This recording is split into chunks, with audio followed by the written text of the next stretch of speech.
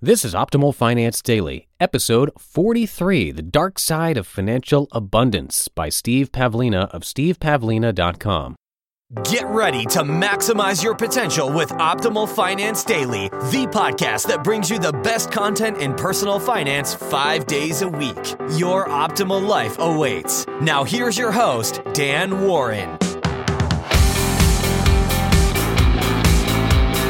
Greetings, everyone, and welcome to this Wednesday edition of Optimal Finance Daily. I'm Dan, the guy whose dog once shook hands with Bill Clinton. And this is where I read to you from some of the best personal finance blogs on the planet. Today's post comes to you from Steve Pavlina of stevepavlina.com. You've heard from him a couple of times before here on the show. The post is titled The Dark Side of Financial Abundance. Just a quick reminder that this show has no ads. You don't have to suffer through any of those boring advertisements, which is good for you.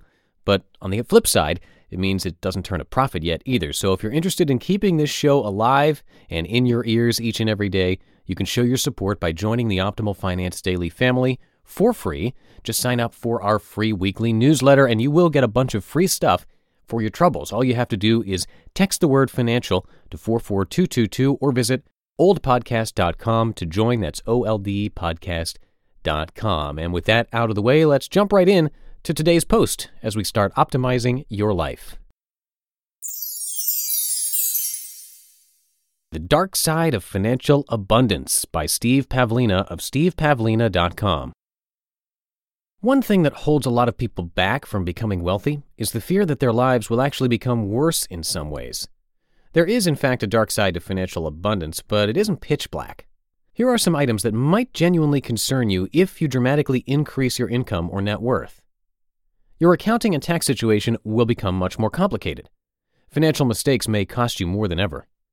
People will treat you differently, including friends and family members.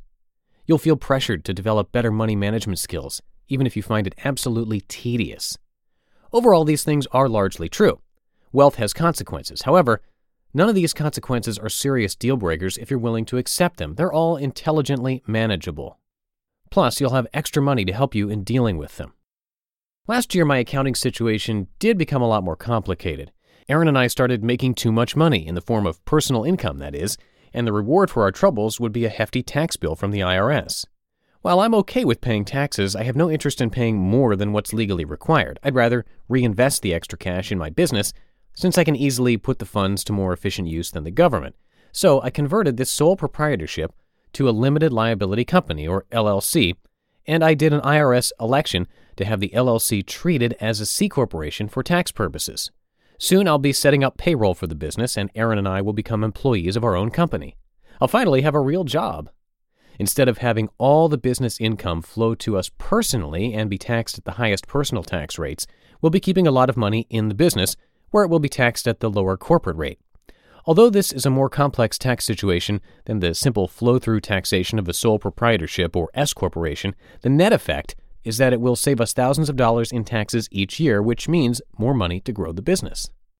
Now, to be honest, navigating these changes is a real pain in the backside. I'd rather be writing articles than trying to make sense of incomprehensible IRS regulations. Fortunately, my accountant is gently guiding me through each step, saving me a lot more money than I would otherwise. This process isn't pleasant, but it is tolerable, and it's helping me make this business more structured, more profitable, and ready for further growth.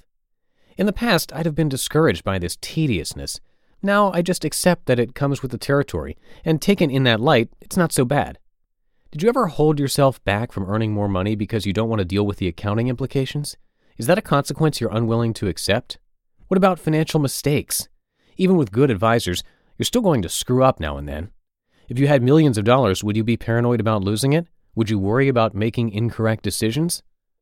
Although costly mistakes may seem bigger when you lose more money, keep in mind it's all relative. In billion-dollar corporations, million-dollar mistakes are commonplace.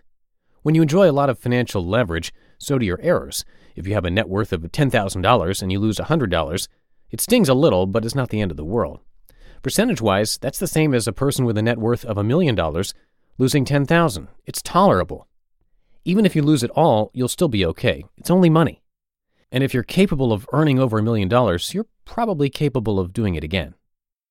What if people start behaving differently around you because you have more money? That has both positive and negative aspects.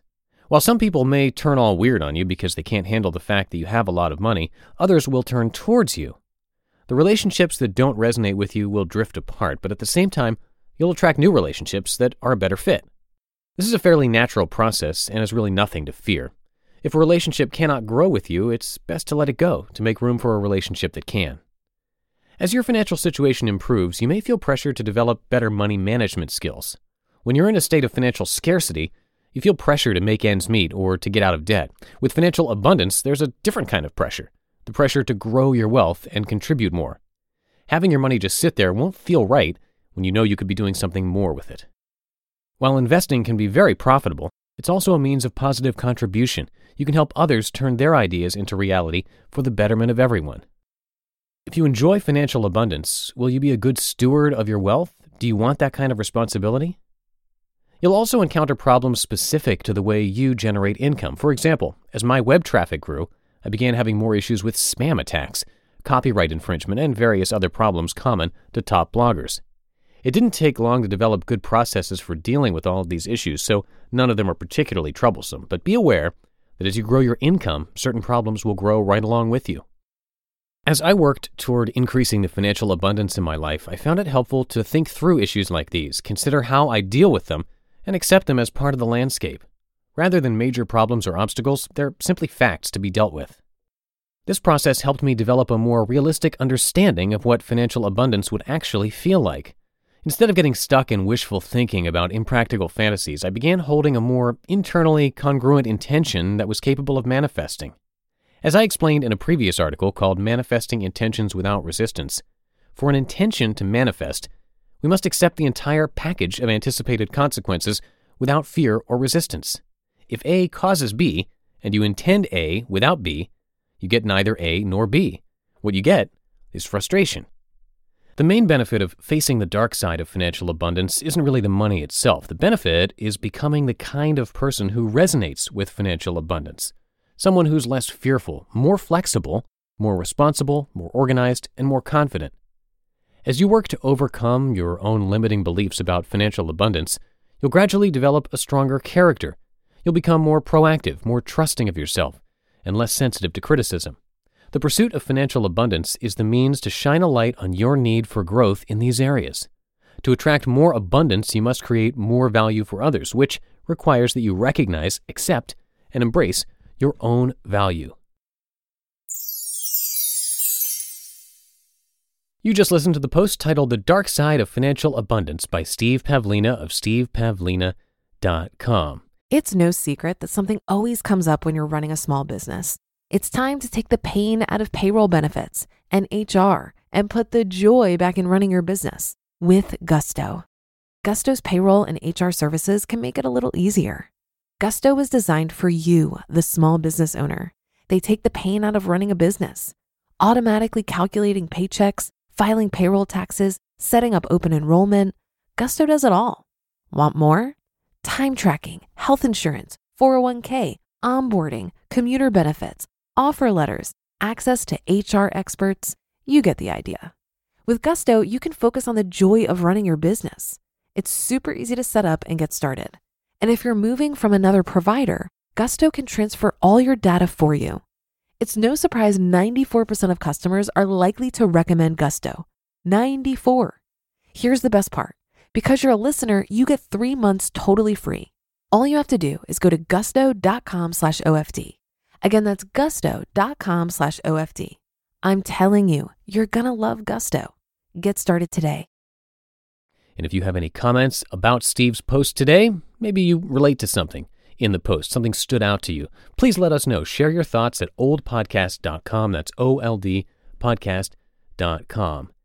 And once again, we are an ad-free podcast, so the best way that you can show your support for this venture is by joining our personal finance family over at oldpodcast.com. It is free, and all you have to do is sign up on the website, or if it's easier for you, just text the word financial to 44222. And if you join by this Saturday, you will have entered just in time to win a book on the first of the month. So again, just text the word financial to 44222 or head over to oldpodcast.com. Tomorrow, I'll have a post from our friend Kate. at Blonde on a Budget. So I'll see you there, where your optimal life awaits. Hello, Life Optimizer.